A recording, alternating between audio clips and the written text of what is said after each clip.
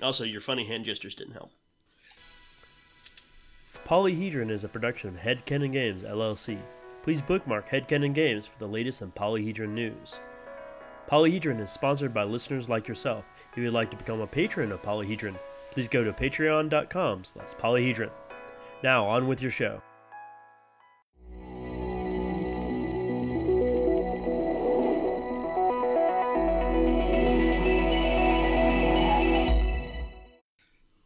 Hello and welcome to Polyhedron, your multifaceted podcast for everything RPG related. I am your host, Matthew, and as always, I have my two co-hosts here, Ryan. Peace among worlds. And Scott. I'm making all sorts of evocative hand gestures, which you can obviously intuit from the potency of my voice. Wee-oo. Hello everyone and welcome back. Don't take my mind. Don't do that. I'll do whatever I want with it. It's mine for the taking, Ryan. Ugh, you're right. All right. So how are you guys? That got weird. I'm sorry. Yeah. I didn't mean to go that was weird. far Got a more little, intimate little personal. than I would have been okay with in any state, anytime. I'm great. I wish it wasn't Florida outside. I don't want to be on Florida on a good day. You mean in the tropical jungle that is Georgia right now? Yeah. Yeah, for our listeners, it's been raining a lot for the last 72 hours, like super amount. Yeah, Yeah, that's the thing about tropical storms. They rain on you. they bring the thunder. Ooh. Oh, God. And his name is John Cena. So, what have been going on with you two in your RPG worlds? Well, I have made my offering at the altar of the Steam summer sale. Yay. It comes and it goes, and you have to give it money, Yep. or else Gabe Newell will rise. Right, and we have to just keep him in his coffin. Yeah.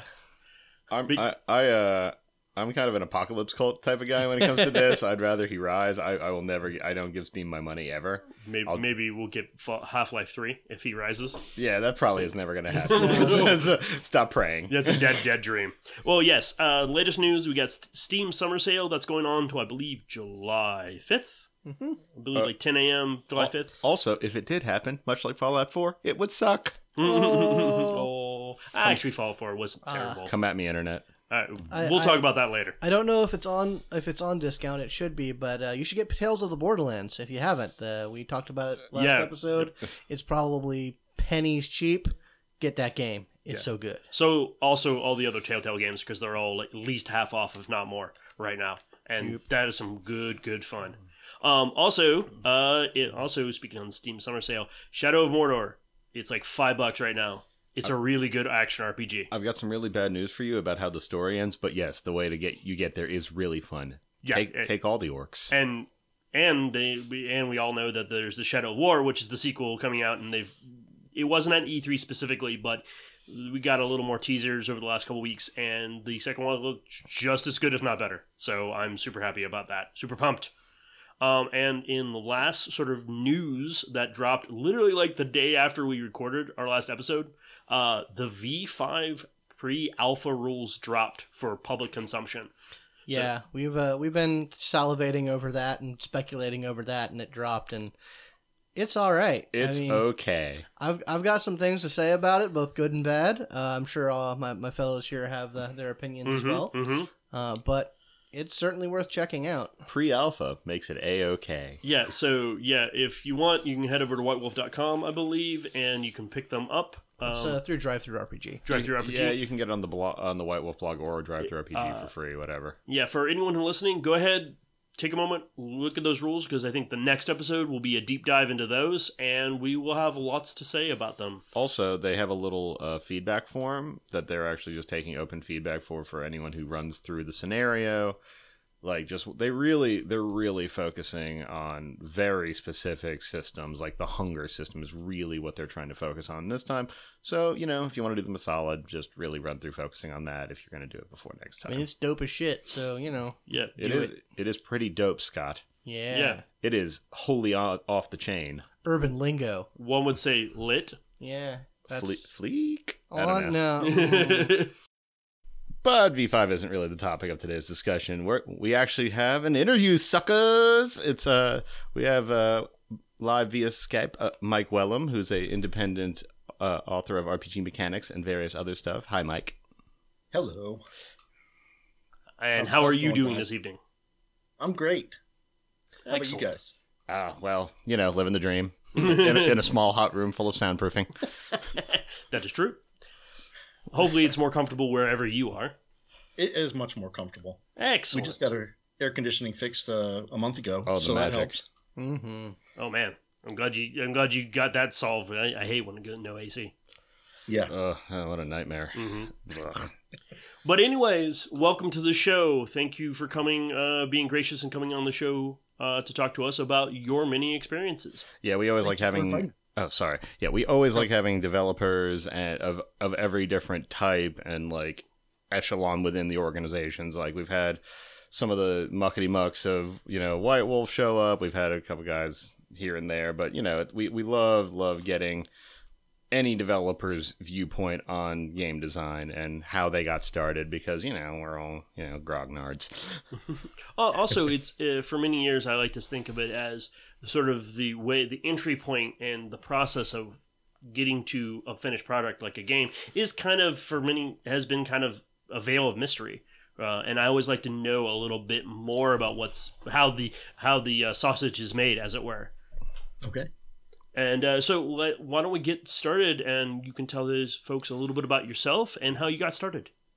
Okay. Well, I'm an old gamer in my late 40s, and I started with the Blue Box Basic D&D set, which I got as a Christmas present in 1979, 1980. Ooh. Oh man, that mean how so that must have been an interesting surprise because sort of my experience is like I got myself into gaming. It's very interesting to have your parents get you into gaming. Yeah, I read a lot, and my dad saw this game at the BX. He was Air Force, and thought I'd be interested in trying it out. And I hooked up with a couple of friends about my age in middle school, and we just started, having adventures together. The kind of the silly adventures that you have in middle school, where you're fighting dragons at first level and Like you having vorpal swords and 3 million gold pieces and stuff like that. Oh yeah, everyone breaks the game when they start. Oh yeah, Was Elf still a class back then? Did you have it that was. version? Oh, sure, yeah. In that basic book, it was. I did eventually graduate, if you will, to the Game Master's Guide and the Player's Handbook in Advanced D&D, and that was where they had the actual, the usual classes of the cleric, wizard, fighter, thief at the time, and the other elf and dwarf had been relegated to races. And what did you enjoy most about that time? Like, what class did you orient yourself towards? I gravitated towards the thief. I like being the sneaky guy who was hiding in the shadows, and as an immature middle schooler, I like backstabbing party members and stealing their stuff. Excellent. Just make a new character. Just make a new character, guy. I just grab all your starting equipment. It's not like you're a person. Just make a new guy. So, where'd you go from there? I mean, what was your next big game that you sort of like really sunk your teeth into? I dabbled with various other things. I befriended a couple of enlisted guys that my dad worked with, and they played Traveler, GURPS, the Champion system, so got to play a bunch of different games. But D&D kind of just remained my one true love, if you will, and stuck through that through second edition, third edition, and took a break for fourth, migrated. like a lot of people did. No, I'm just kidding. Yeah, I jumped over to Pathfinder, and I did try fourth, and I'll just say it wasn't for me. That's perfectly fine. It's a life choice. And I've been spending a lot of my time as far as a designer working in the Pathfinder system. Yeah, that's actually one thing we could really focus on is how'd you make your break? You obviously love writing and you love role playing, and you sort of married the two. How did you get that in? What door did that foot get into? Yeah, it's one of those things where I always had kind of the dream of doing it, and always thought about submitting things to Dragon Dungeon magazine. Just never did it. The Pathfinder role playing game came out, and I just kind of fell in love with the rules and thought it was something I would really like to contribute to. Paizo was a great company. They picked up the mantle of the third edition rules, basically kind of as a third party publisher themselves in a way. Right. And I just wanted to kind of give back to the community. I started with an article for a fanzine for their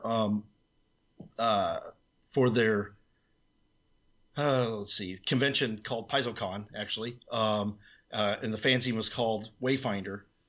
And I did a weird curse where basically the people in a town would have all this money and they'd ignore it. But the curse would pass on to adventurers who would grab the money because they're like, oh, free money. All right, that's great. And then they'd kind of lose interest in everything, including all this wealth that they had. So that's kind of the first thing I did. I wrote some drakes, so little tiny dragons, for Kobold Press. And they're another third-party publisher that does a lot of Pathfinder work as well as 5th edition, and they did some 3rd edition back in the day, and they actually did some stuff for 4th edition. That's what I wanted to ask, because I remember looking at the books for Kobold Press, because they were kind of like, I wouldn't say, they weren't knockoffs or anything, but they were just weird, idiosyncratic, like supplemental material for 3rd edition that I remember seeing in the bookstore and seeing, oh, that's cool, that's interesting. Their stuff for 5th is pretty solid. Murphy has both of them. Mm-hmm. Cool. And so that's where you sort of started getting some credit, was in Kobold Press, and then started moving your way up. Yeah, worked, did some drakes for their blog, and at the time it was unpaid work, and found out that there was another developer who's fairly well known, at least in the Pathfinder circles. Adam Daigle was also working on similar monsters, and I was a little, as kind of a newbie to the freelancing world, I was a little intimidated because here's a guy that's been doing this and has been fairly popular, and I'm stepping in his territory, and he seemed really cool about it. And actually, after a few months, asked if I wanted to collaborate with him on a book. So that was the first major book I worked on, was the Book of Drakes. Oh, that's cool. So that was your first official credit to your name authorship of a book. Yes. Cool. I did have some other things that were, where I wasn't the author on the front page, but I did have some stuff for Wright Publishing. Worked on some monster templates for them. Mm-hmm. And that was kind of it until the Book of Drakes, and that got my attention at Paizo, and I worked on a couple of things for them. And Paizo also had a contest that they run annually, which they don't do anymore right now. Right, I remember reading about that. Yes, called the RPG Superstar, and I had entered several times for that. Basically from its inception onward, and in 2012 I actually got through the front door, if you will. The process is you have to create a wondrous item or a magic item, and a panel of judges reviews all the magic items that they get and picks 32 to advance to the next round. And it took me until 2012 to get that far.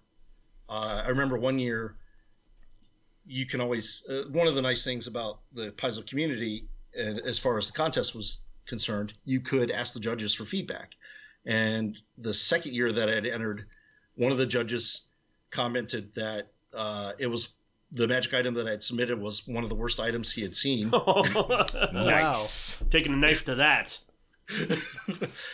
But he was encouraging after that. He said, he hoped I would prove him wrong, and that I would come back and just prove them wrong. And I sort of managed to do that. Spite wins the day. Exactly. So you won in 2012 for something I think called Doom Comes to Dustpawn. Is that it? That is correct. Yes. Cool.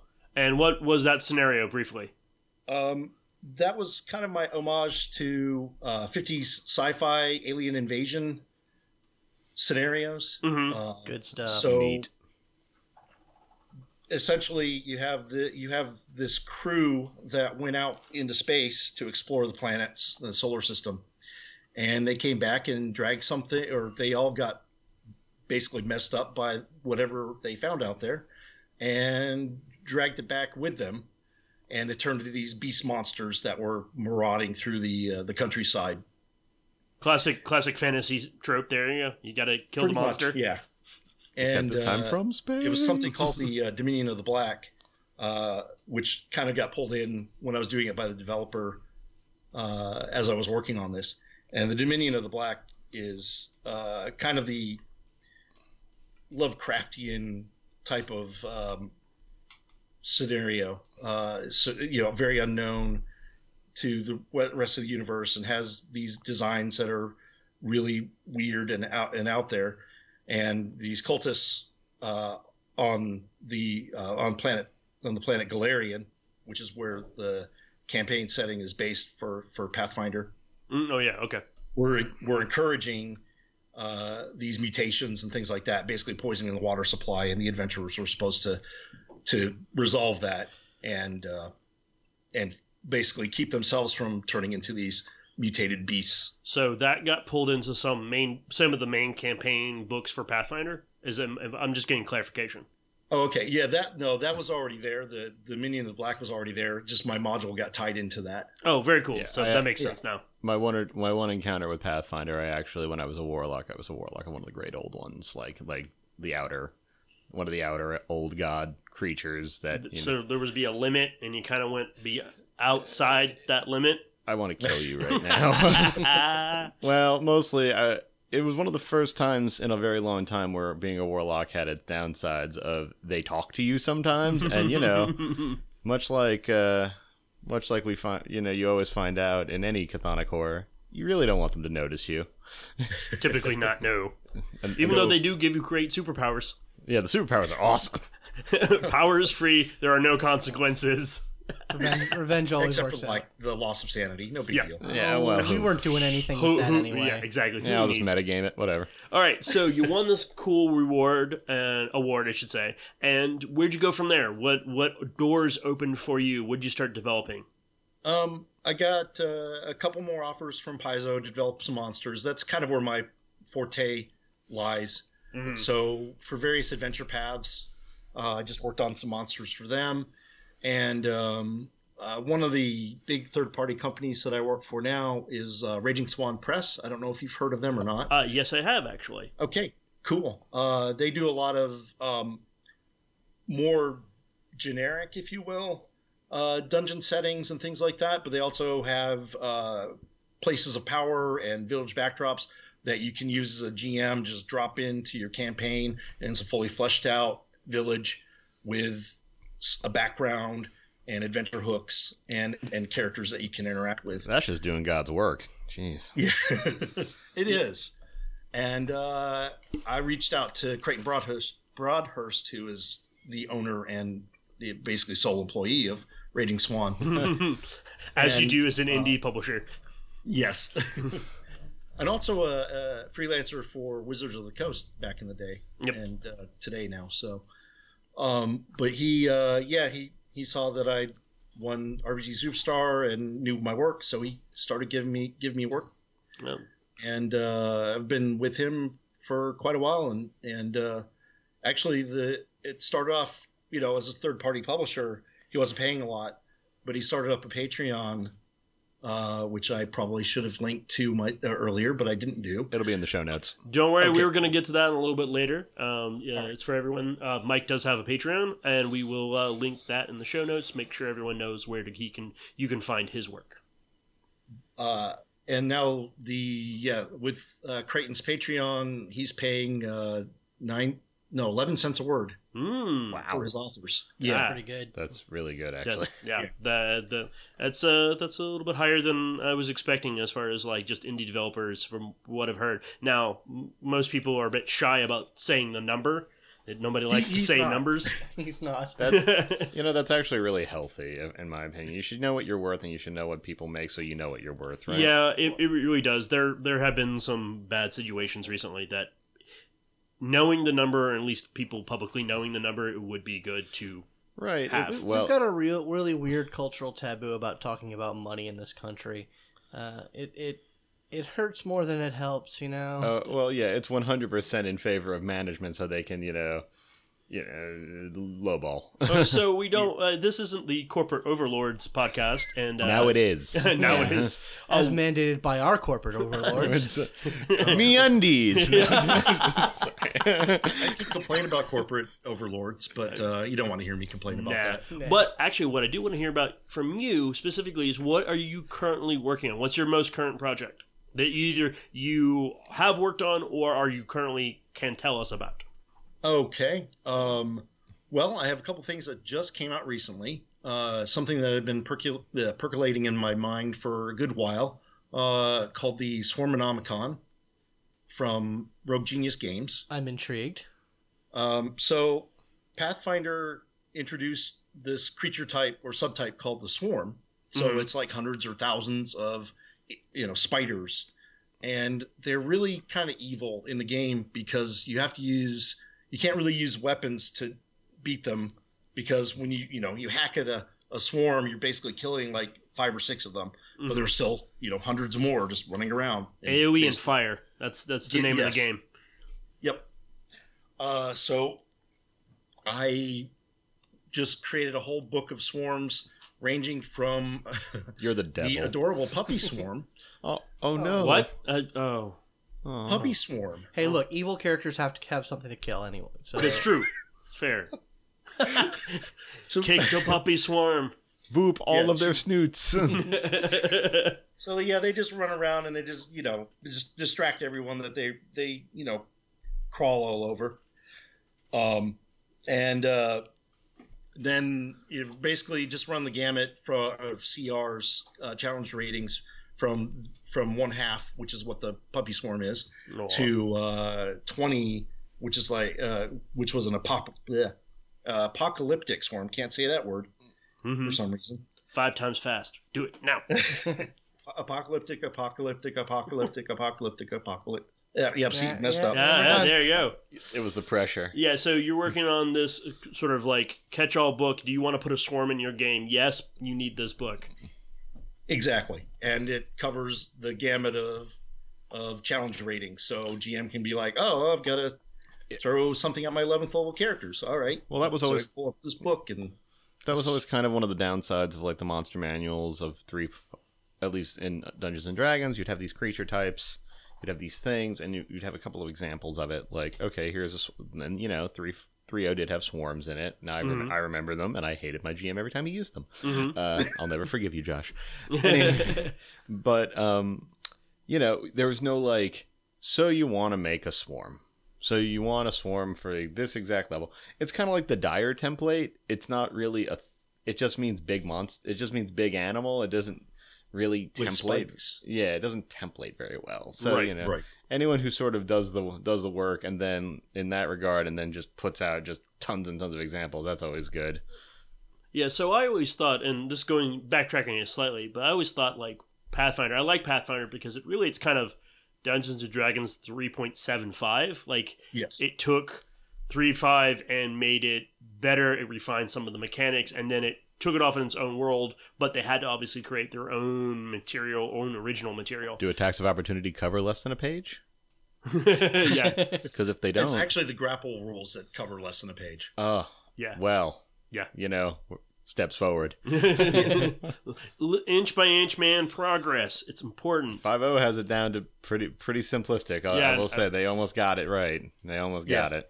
I will say Pathfinder's great. It's really, really good for people who really enjoy hyper customization, like really getting down into the nitty gritty details of their character and what their character can do. Whereas 5.0 is much more of a, hey guys, do you want to play some Dungeons and Dragons tonight? Yeah. Do you want to do it for a couple hours? Oh, I recognize it. I recognize the customizability of Pathfinder. I know, like, I've actually never cracked a Pathfinder book before, but if it's anything like the birth and breadth of what you could do with 3.5 and then some, you could do a lot with a character. Like, you can make it real widgety if you want to. All right. For Mike, let's thank you for going through like sort of all like sort of the details of like your history, as it were. But let's get to know more about you and specifically what you like to game about. What, obviously you write for Pathfinder. What games do you like to play now that you're older and you have all the world is your oyster, as a word, or at least for gaming purposes? I mean, I enjoy playing Pathfinder. Obviously, I'm involved in the Pathfinder Society, which is their organized play. Yep. So I do that. Taught my children how to play Pathfinder. My youngest child, who's actually in college now, the transmission of the virus. Society. Good. And actually, I kind of run stuff that I work on by them when I'm working on it. Oh, they'll be your harshest critics too. There's no sugarcoating that. Oh no, there isn't. Yeah, it's really nice. It's like, okay, I made a mistake, and I'm going to know about it. So it's actually really good. So all right, Dad, real talk. The DC on this monster is horse crap. Exactly. I'm going to need you to go back and think about what you did. I'm actually just imagining when they were younger. They're like, oh, another one, Dad. Come on, I rolled a 2. Is that fine? What is it about rust monsters you love so much? Sometimes it feels like you love them more than me. I knew you were going to go there. Fifth edition is also something I've been playing and reading through more and more. Mm-hmm. Just like you said, it's definitely a lot easier to pick up than Pathfinder. Pathfinder, you almost need to have someone who's knowledgeable with the rules to help a new player. The old ways. Yeah, it's yes. It's very much the legacy of I know a thing and I have to teach you the thing for you to even begin to appreciate the thing. It's an art in that respect. 5th Ed, and as we've discussed at length, you can hand that book to someone who has even like just a little bit of gaming experience or none, and they'll be able to sort of work their way through it with a little bit of help. You don't really have to do immense amounts of hand holding. Yeah, I mean, it's a really good. They're both really good for what they do. We're not saying one is necessarily superior to the other, unless you're in that camp, and more power to you if you are. But I try not to be. I try not to vomit all over other games. For example, 4th edition. I just say it's not for me. Yep. Or it wasn't for me. So I was very much in the camp, and I still kind of in the camp of not 4th edition. But I listened to another podcast called Critical Hit, and they're playing a solid 1 to 30 4th edition game, and I was like, really? 4th edition, really, guys? And then I listened to them play, and they go through all their combats, and I was like, you know what? I appreciate 4th edition for what it is. Yeah. I won't play it. A bookkeeping exercise. Kind of. I mean, it can get really dynamic because it is very... It's kind of a miniatures game. It literally is. It had to be a miniatures game. And you know why? You know what? D&D miniatures came out at the same time. Yeah. Right. Wizards! Money! Well, that they definitely were trying to attract a certain audience to the game. Yep. Yeah. And then they realized, wait, we're not selling our books anymore. We need something else. Yeah. So, when you, right now, like, do you have a quote unquote boss who kind of directs what you're creating right now, or is it like, do you come to someone and be like, I have an idea for a thing, I want to make this, and that's where that is that where the work comes from? So how does one go about that now? It depends. At Paizo, for example, I let them know that I'm available for work, and they'll give me an outline but generally speaking, that's directed by them and their needs. Mm-hmm. Kobold Press is somewhat similar. I can pitch something, or I can ask Wolfgang Bauer if he's got something for me. And a lot of time they have a Kickstarter at least once a year that they do, where focuses on whatever they're gonna whatever topic they're gonna focus on for the Midgard campaign setting. Right. Speaking of which, I just got a book just came out about dark cults, and I'd written one of the cults, the Night Cauldron of Chernobog, in that. Oh, so that was one of those things where I just sent an email to Wolfgang and I said, "Hey, you got something for me?" And he goes, "Well, yeah, I want a cult where this group of people worships Chernobog in his aspect of the night god." So I came up with a concept of a group of people that basically want to extinguish the sun. Ooh. I mean, what has the sun done for us anyway? Exactly. I will hit it with my hammer. My bloody, bloody hammer. I'm assuming you've been following American Gods, hopefully? Oh, yeah. Good. You said the name, and I was like, yeah, he's in there. Yeah. If anyone hasn't watched American Gods, go watch American Gods. For God's sake, go watch American Gods. Yeah, it's very good. And also read the book. Do both. Yeah. It's fine. I did that first, so. Good man. So have you ever worked specifically for a company? Have you ever been an employee of a company? Have you always been a freelancer? I've always been a freelancer. Okay. Cool. Yeah. If right now, if you got people, there's probably a whole bunch of gamers listening right now to this podcast. What advice would you give them if they want to become freelancers or even have work for one of these companies and try to really make a go of it? The big thing is do your homework. So if there's a company that you want to work for, check out their offerings. Some companies, like I mentioned before, Kobold Press and Raging Swan, have blog posts and have in their on their websites will have a link that basically tells you how to write for them or how to submit articles for them. But the key thing is just get an idea of the style of writing and the things that they really the company seems to really look for, and do that. But also at the same time, you want to be passionate about it. You don't want to just go, well, okay, I'll hack together something about some kind of Lovecraftian horror for Kobold Press because they seem to be interested in that. But if you're not really interested in it, it does show. And I say that from experience because I have done some things where I've been like, well, okay, this will look good, and I wasn't really interested in it, and it came out not so well. So those are the two kind of key things that I'd say. There are plenty of opportunities for getting your foot in the door, especially, and I kind of am more focused on Pathfinder because that's where I kind of grew up in. Yeah, of course. Freelancing. But the Wayfinder magazine, which is the fanzine for Paizo, that's unpaid. But the editor in chief, Tim Nightingale, has a really keen eye for talent. And so if there's something he likes, and he actually lives in Seattle and games with some of the guys, some of the people that work for Paizo, if there's something that he sees that's pretty cool, he'll mention it. Oh. Yeah, so I guess it's as I have experienced, it's very much getting to know people, networking. It's not like you have to be buddy-buddy with everyone or anything like that. It's more of if you've got the skills and you've got the passion, somebody will eventually notice, and then they'll pass your name along to somebody else who actually can make those kind of decisions. Also, there's avenues by which to be seen, therefore make good stuff or give it your best shot and try to be seen. Exactly. I mean, we're all in a sort of creator making content sort of mode nowadays. There's I have no idea what you're talking about. Yeah, none.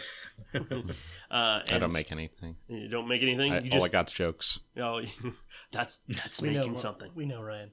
We know. And you mentioned the creator thing. That's one thing that I've done now for almost 5 years, and I mentioned this earlier to you, was the monster creation stuff that I do for Pathfinder. Yep. And that was completely free on a friend's blog. And I think I've generated somewhere over 200 monsters for that. Neat. Impressive. Yeah. Yeah. There's a lot of them. So you like to do that for fun, but obviously for the fans.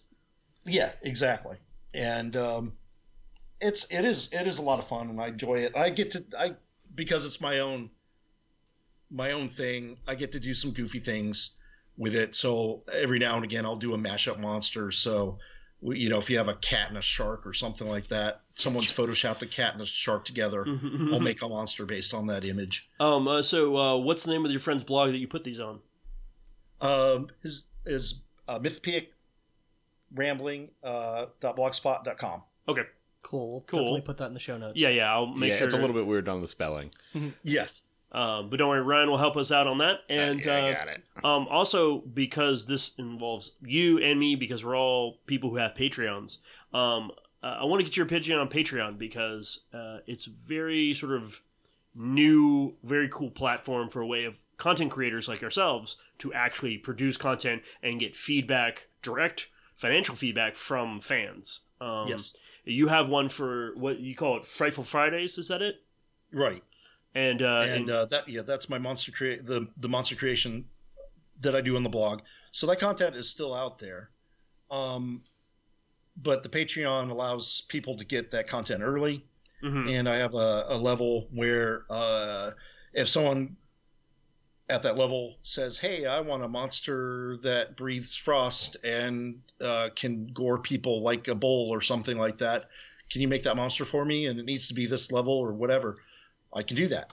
No. So kind of gives someone direct access to me, and I've done that before, where someone will be like, "Hey, can you make this monster?" I'm like, "Yeah, sure, no problem." So it's just kind of a little bit of an incentive. If someone wants to pay a little more, they can direct me to create monsters for them. So I kind of work for them in a sense. And I like the Patreon model. What I'm finding out is that I am very bad at self-advertising. Man, we have no idea how that is. Zero. Yeah, hey, you folks in Radioland. What I'm finding, and I'm pretty sure it's the same boat for you, is self-promotion is a skill. It's a skill that most people don't have, and you have to develop it. You have to work at it. You have to fail first, and then hopefully you'll succeed a little bit more. Or trick a robot into helping you. By paying them money. Yes, those robots, they get so fooled by money. The tweeter bots. The tweeter bots. They love that money. They do. I haven't found a tweet bot that'll take 50 cents. So. Just you wait. We'll get there. Microtransactions are on their way. Don't worry. Well, if net neutrality is anything. Topical. But yeah, I've got friends that follow me on Facebook, and talk to them in person at the recent PaizoCon. They're like, "You had a Patreon?" And I'm like, "Yeah, I mentioned it a few times." Thanks for the retweets, pals, friends. Exactly. Oh yeah, you have to be like the most shameless tweet machine. Like you just figure out some hashtags that always apply to everything you do and just use them over and over again. Yeah, it's kind of gross actually. I feel nasty sometimes. Yeah, that's part of my problem. I think I just feel icky when I do that. I feel icky when I see something like that. I'm like, oh, well, that's pretty shameless. Yeah. For me, I'm starting to get. It's not that I don't have shame, but I probably have less of it. Is just the idea of if you're passionate about something, if you really love it and you believe in it, you should put it out there, and you should just be brave and put it out there. For God's just like sake, you have. For God's sake, look at this. You'll like it. I swear. Your eyeballs, 5 seconds, please. That's all I need. Yeah. That's all I need. So we're getting close to time, but we're not done yet. I actually have sort of a wild ball left field question for you. Since you're an older gamer, and we're a bit younger than you, how have you seen sort of games develop over your time? I know this is a bit of a story, and you can be as brief as you want. Do you like the direction that gaming is going, that our tabletop RPGs are going, or would you like to see the return of something that has sort of been pushed off to the wayside? Well, the thing is that in today's day and age, even stuff that's been pushed to the wayside makes resurgent. So there is the OSR, for example, that scratches that itch for first edition and second edition, and introduces more the modern concepts and things like that. So you get away from things like THAC0, which you may or may not have heard of. Yes, to hit AC 0. Yes. we know. No. and charts for everything that you need to do, including saving throws and things like that. So there's plenty of games out there that had their day and have come back. And I think, again, because of kind of the I guess equality, if you will, that's been introduced by PDF publishing. Mm-hmm. I think it's a lot easier to get access to those older games. So even if even if that's it, so if that's what you like, you have plenty of access to that. And there are a lot of older school gamers that continue to do that work.